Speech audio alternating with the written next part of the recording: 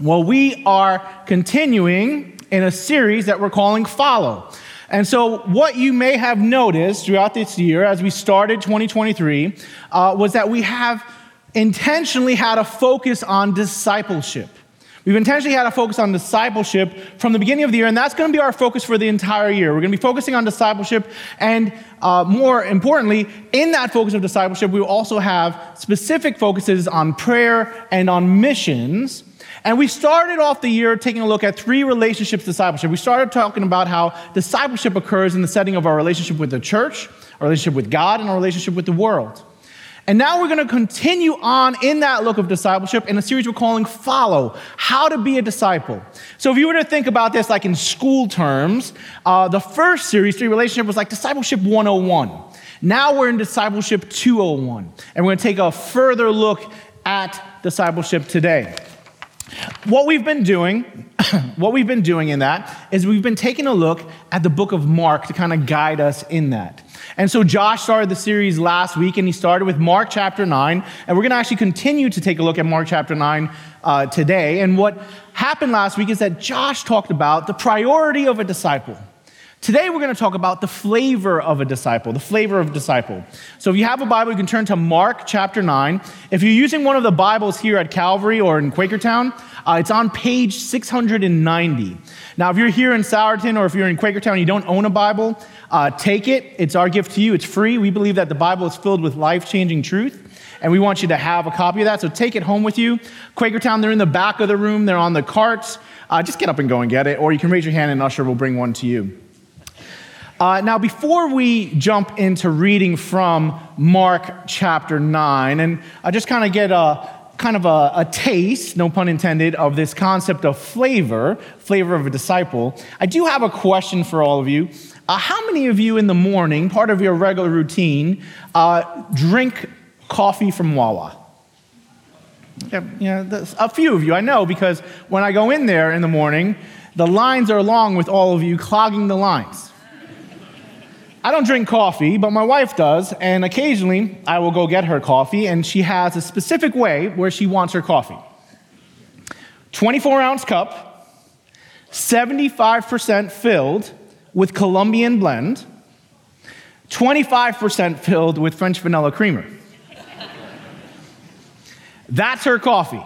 That's what she wants. And sometimes I'll go, and she's a teacher, a kindergarten teacher, and I'll get it for her, and I'll bring it to her so that she can have her coffee, and she gets really happy whenever I do that. Well, one day I went into Wawa to get her some coffee, and I got distracted because they had a new flavor, Maple Harvest.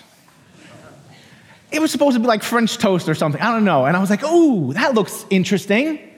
And so I went, and instead of getting Colombian blend, I got Maple Harvest blend. French vanilla creamer, 75%, 25%. We're all good. I'm all excited. I'm going to bring it to her. I give her the coffee, and usually when I give her the coffee, she just drinks it, and she's like, and she smiles at me, and she's like, thank you. I give her this coffee, and she goes, what is this?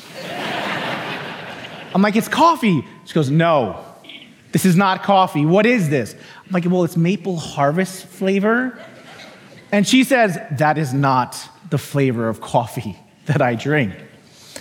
And what happened there? My intent was good. My intent was like, hey, I'm going to go bring her coffee, and oh, this looks nice. I'm going to give her something new. And my intent was good, but the impact was bad. Why? Because it was the wrong flavor. It was the wrong flavor. You know, when it comes to being the church, when it comes to being a group of disciples, we can have good intentions. But sometimes our impact may be bad because our flavor is wrong. Our flavor is wrong. And so we're going to take a look at the flavor of a disciple today. And we're going to be looking at Mark chapter 9. We're going to start with verse 42. If anyone causes one of these little ones, those who believe in me, to stumble, it would be better for them if a large millstone were hung around their neck and they were thrown into the sea. Some loving words from Jesus. In this passage that we're reading today, actually, there's a lot of hyperbole that Jesus uses. There's a lot of actually strong, drastic, dramatic pictures that Jesus uses in this passage. And they're pretty intense. They're pretty intense, but what we need to understand is while these pictures are intense, they're not even close to the reality that they're meant to portray. Jesus is using these intense pictures to get across an intense message. And what we need to understand when it comes to flavor of discipleship, the flavor of a disciple is that we need to have a flavor that attracts. We need to have a flavor that attracts, that doesn't repel. Well, let's take a look at what Jesus is talking about in this first verse. What's a millstone? What's a millstone? Well, if you look at the picture on the screen, a millstone is this big stone that was used to ground grain. It was so big that most of the time, a human wasn't able to push it. Most of the time, they had to use an animal like a donkey or horse to kind of move that stone around so that it would grind the grain. Jesus is saying that it would be better for you to have one of these millstones tied around your neck if you were going to lead one of his little ones astray, to lead them to stumble. Jesus is saying it'd be better for you to be sleeping with the fishes than to actually do that, if you were going to do this and cause one of my little ones to stumble. What he's saying is that God takes this so seriously. The wrath of God is so serious and causing one of these little ones to stumble, that this horrific picture doesn't even compare. Doesn't even compare to God's wrath with that. But who are the little ones? Who are the little ones that Jesus is concerned about, of us leading them to stumble? Jesus isn't talking about children in this verse. He's not talking about children in this verse. In fact, if you were to go and read the chapter, you'll see that Jesus is talking about, earlier in this chapter, about coming to Jesus, coming to God with this faith of a child. Jesus is talking about new believers. He's talking about new followers of Jesus. He's talking about new disciples. He's talking about people who are young in their faith. And what he's saying is, you, as a mature disciple, as a disciple who's been a Christian for a longer time, if you are the reason that they are not attracted to Jesus, but you are the reason they're actually repelled away from Jesus, then this is a serious issue. This is a serious issue. He's saying, do not cause one of them to stumble. Do not cause one of them to be prevented from acting in Jesus' name. Do not repel them from Jesus with your flavor. The flavor of a disciple is meant to cause others to draw closer to Jesus, not move them farther away. And as I was contemplating what that looks like, what does it look like to be a disciple that causes another younger disciple to stumble, I was kind of trying to wrestle with that. And obviously, you can kind of come up with some like scandalous, sinful actions, and then that can be like, oh, that's what you must mean by stumble. And while that's true, I don't think that's what was going on in this passage. You see, what happens earlier on is that Jesus is dealing with hearts filled with pride. The disciples actually early on in this chapter are walking on the road and they start arguing with each other and like, who's the best?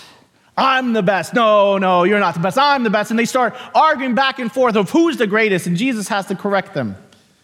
And then later on in that, they learn about a group of people who are doing in Jesus' name these miraculous things. They're actually doing these miracles in Jesus' name, but they're not in the disciples' mind. They're not part of their group. And so they get indignant and they're like, Jesus, we got to stop these people. They're not one of us. And Jesus is like, what are you doing? They're doing stuff in my name. And over, Jesus corrects their hearts of pride. And so what I really feel is going on, and actually when I look at our culture around us, what I really think is a warning that we need to be paying careful attention to is the sin of pride when it comes to being a disciple. It's what I like to call puffed up Christianity. Puffed up Christianity does a lot of damage. When I'm a puffed up Christian, a puffed up disciple, and I'm really proud of how much that I know about God compared to you, and how much I know about what's in that Bible, and my intellectual knowledge really puffs me up, or my role here at the church really puffs me up, or my talents really puffs me up, or my preferences really puffs me up. And pride is exhibited. And for that young disciple, for that new Christian, it does damage. And instead of drawing them closer to Jesus with my flavor, I actually repel them farther away. And you might be listening to me like, is it really that bad? I mean, are you kind of exaggerating? Is it really that much of an issue?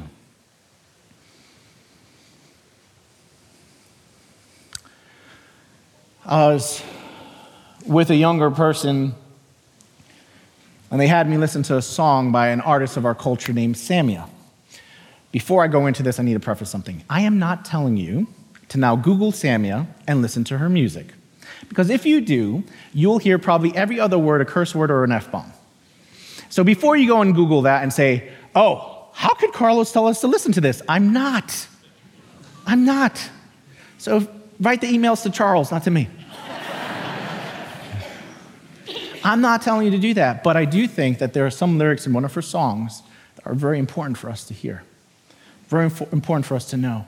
What you need to know about Samia is that when she sings and this song, it is a gut-wrenching song. It is this heartbreaking song. It is a song filled with pain. I want to read to you the lyrics. And when you get passive, I like to imagine you listening to worship songs on your iPad. I've never been this bad. Can I tell you something? I've never felt so unworthy of loving. Oh, I forgot to mention to you, Samia is a former church kid.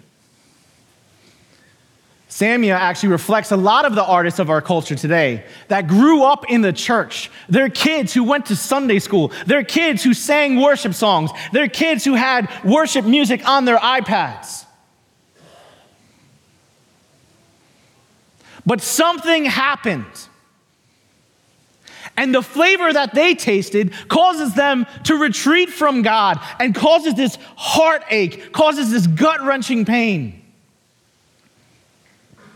And as I'm listening to this music, as I'm listening to this artist talk about the pain, and not in a way that was critical, not in a way that was anger-filled, just acknowledging like there's pain there, and it was from the church. As I'm starting to listen to that, and I'm starting to realize that this heart, this music reflects actually a big part of this younger generation around us, all I kept thinking to myself was, my God, how did we do this?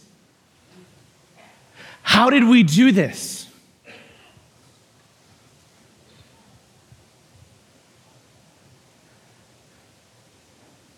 How did we get a younger generation to hear a message of the gospel that they walked away with feeling that they were unworthy of love? That's the exact opposite message of the gospel. It's the exact opposite message of the gospel. The gospel is one that cries out, Jesus loves you. Jesus loves you. And what that younger generation is saying is, yeah, I hear you say that Jesus loves you, but I also hear you saying that you don't like me very much. Here's the reality. If I come in contact with someone that God has deemed worthy of love, my only message to them better be, I love you too. That's the flavor that we need as disciples, not a flavor that repels them, but a flavor that draws them closer to Jesus. I'm not talking about a flavor that draws them closer to Calvary Church. That's not the goal. The goal isn't to get them into this building. The goal is to get them to have a relationship with Jesus, because everything that they're looking for in this world, everything that they're crying out for, everything that their heart is longing for is found in Jesus. And if our flavor is wrong, then it's not going to draw them to Jesus. It's going to repel them. It's going to repel them. What is our flavor, Calvary Church? What is our flavor? Because Jesus is concerned for the corporate righteousness of his disciples. And that flavor needs to be one that attracts others to Jesus, that not only attracts them to give their life to Christ, but attracts them to grow in that relationship with Jesus and grow as disciples.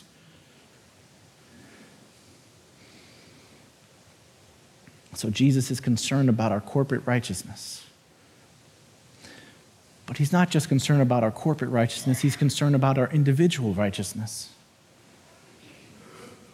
You see, it's hard to give off the wrong flavor. It's hard to cause someone else to stumble when you're living a life that is radically focused on Jesus. When you're living a radical life of discipleship, radically focused on Jesus, it's hard to make someone stumble. Let's go back into Mark chapter 9. Again, Jesus is using some crazy images. He's using some crazy hyperbole in this. Take a look at this. If your hand causes you to stumble, cut it off. It is better for you to enter life maimed than with two hands, to go into hell where the fire never goes out. And if your foot causes you to stumble, cut it off.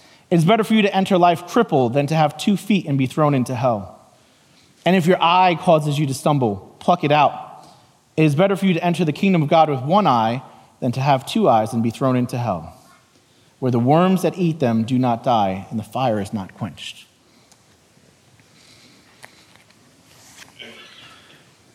Once again, encouraging words from Jesus.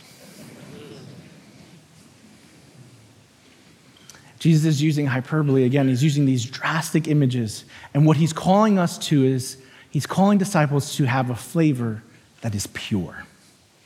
A flavor that is pure.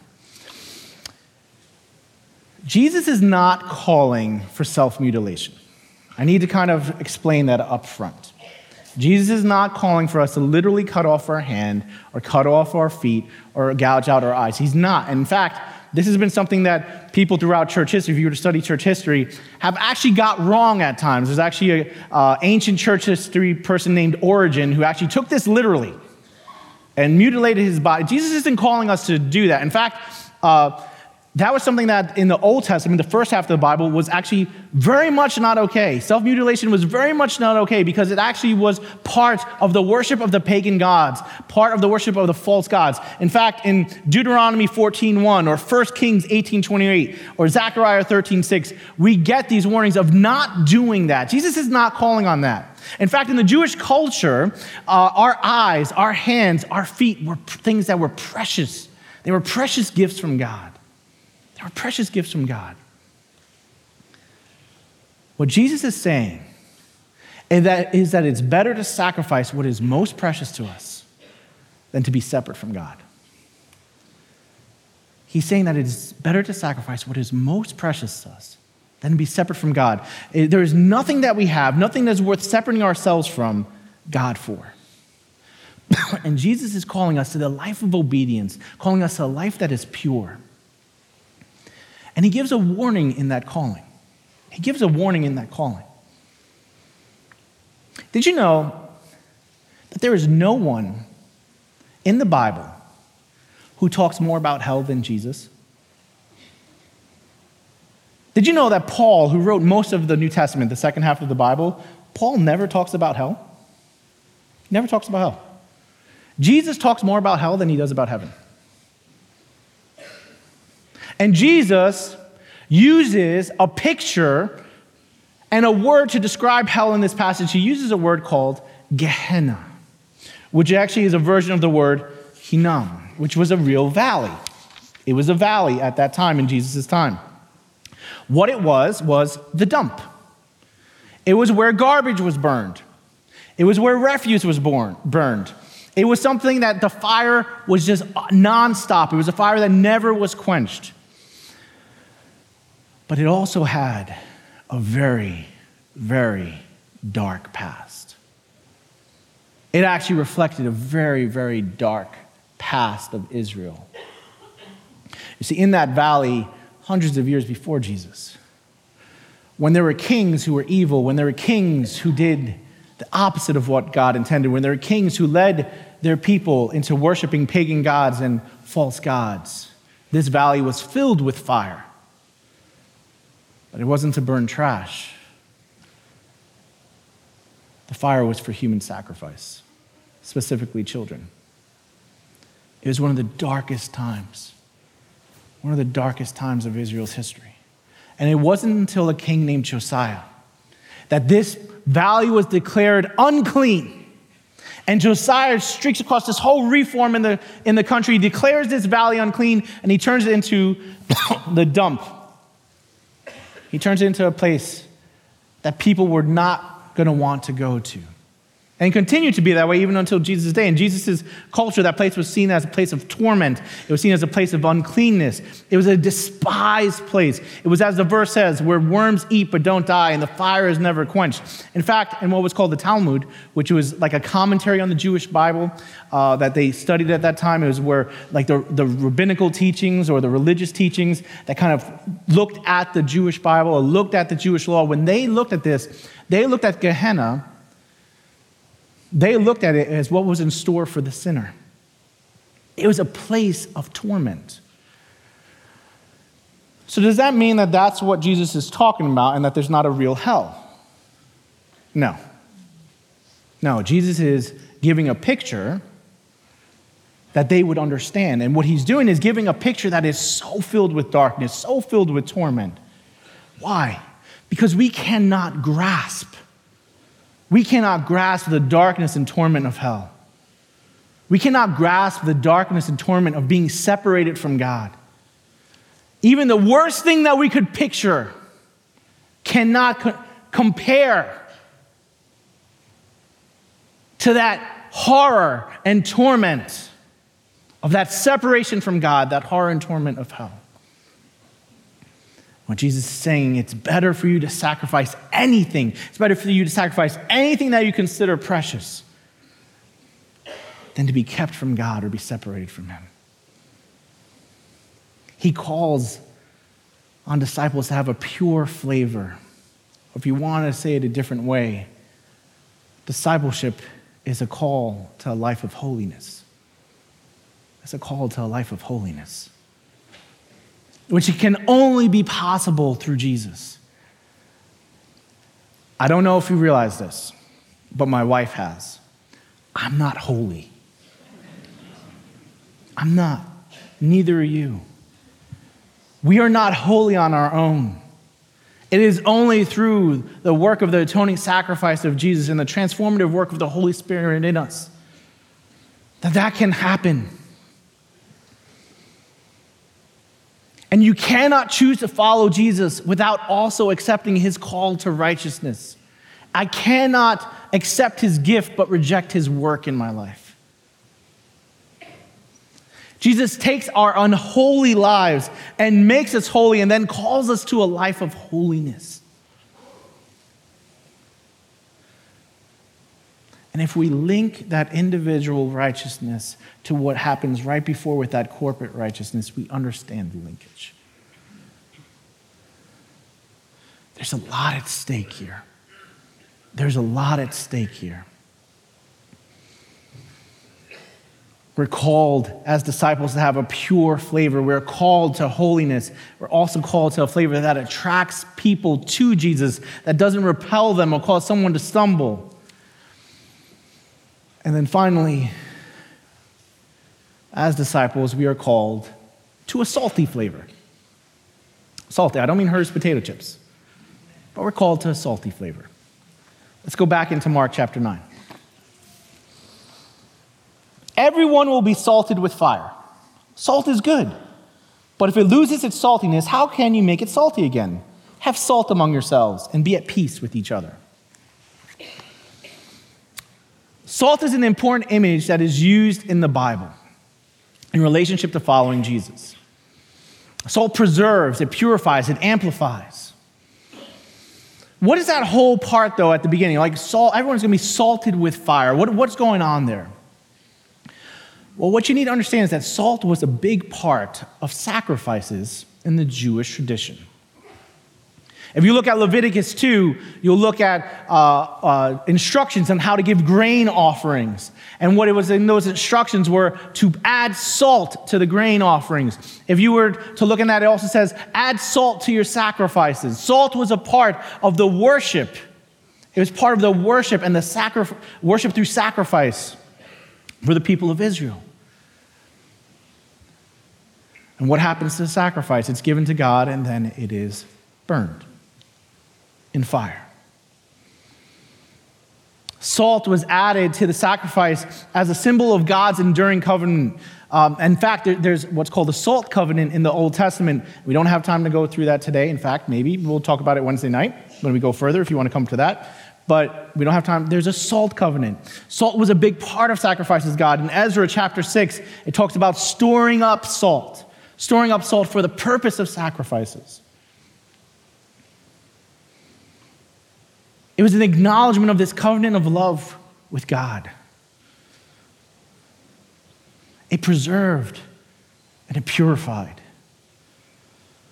Radical discipleship requires those who want to follow Jesus to become a radical, long-lasting, permanent sacrifice to God. What about the rest of those verses? So that's like that purifying with fire part. What about the rest of the salt is good? What else does salt do? It purifies, it preserves, but it also amplifies. Salt amplifies the flavor of something, right? If you put salt on a tomato, you do it the right way, what happens? Your tomato is more tomato-y, right? I think that's a word. If you put salt on a potato, what happens to the potato? It's more potato-y. The flavor of disciple, when we talk about the salt of the Bible, allows our flavor to be more like Jesus. Allows our flavor to be more like Jesus. And in verse 50, it says to have salt in your life. In the NIV, it says to have salt amongst yourselves, but in most of the translations, it actually says have salt in you, have salt in your life, be filled with salt. Those are actually better translations there. So that your flavor is more like Jesus. And the proof of that salt, what is the proof of that salt? What does Jesus say? Be at peace amongst yourselves. Be at peace amongst yourself. This peace can only come from having a flavor of Jesus as a disciple. Again, remember what happened in this chapter. Remember how this lesson is grouped by the author Mark. What is going on earlier in the chapter? There is no peace amongst those disciples. They're fighting. They're fighting over their own pride and their own competition of who's better. They're fighting because they're like, oh, I don't like these people who are doing things in Jesus' name, but they're not part of us. You know, we are a select group, so we need to tell them to stop. They're fighting. There is no peace in chapter 9 until Jesus steps in and says, no, you got this wrong. One of the proof of having the right flavor as a disciple is to be at peace amongst yourselves, to be agents of peace. Is that a good description of the church in America today? Agents of peace? What is our flavor, Calvary Church? What is our flavor? Our flavor better be one that tastes like Jesus. It tastes like Jesus. So be salty. Not in that way. Be salty. The disciple is meant to have a flavor of salt. How are we to be a disciple? Well, we are meant to have the right flavor as a disciple, a flavor that draws people to Jesus, that doesn't repel them away from him, a flavor that is pure, exhibited in a life of holiness, and a flavor that is salty, that is purified as a living sacrifice, amplifying the flavor of Jesus. So how do we live out that life of flavor? Well, we do what Jesus says. We live at peace amongst ourselves. We live lives motivated by love, that the fruit of that is being peace amongst ourselves. Because if we're not living out lives of peace, we're not living out lives with the right flavor. If we're not living out lives of peace, we just might find out that we are the Maple Harvest Blend. And maybe our intentions are good, but the impact won't be. Let's pray. God, we thank you so much for your love. We thank you so much for your gift of Jesus. Lord, we ask you that you would allow us to have a flavor that attracts people to Jesus, a flavor that is holy and pure, a flavor that is salty and causes us to amplify the taste of Jesus to those around us. That we would grow as disciples, and because we're growing, those around us who are new in their faith will also grow. But we also ask you for forgiveness for when we don't have the right flavor. We ask you forgiveness for the times when we live out lives of puffed up Christianity. God, as we continue in worship and as we continue to sing and as we continue to worship through our offering, we ask you that what we offer you will be something pleasing to you. That the sacrifice of our lives that we offer to you will be pleasing. We pray this in the name of Jesus. Amen.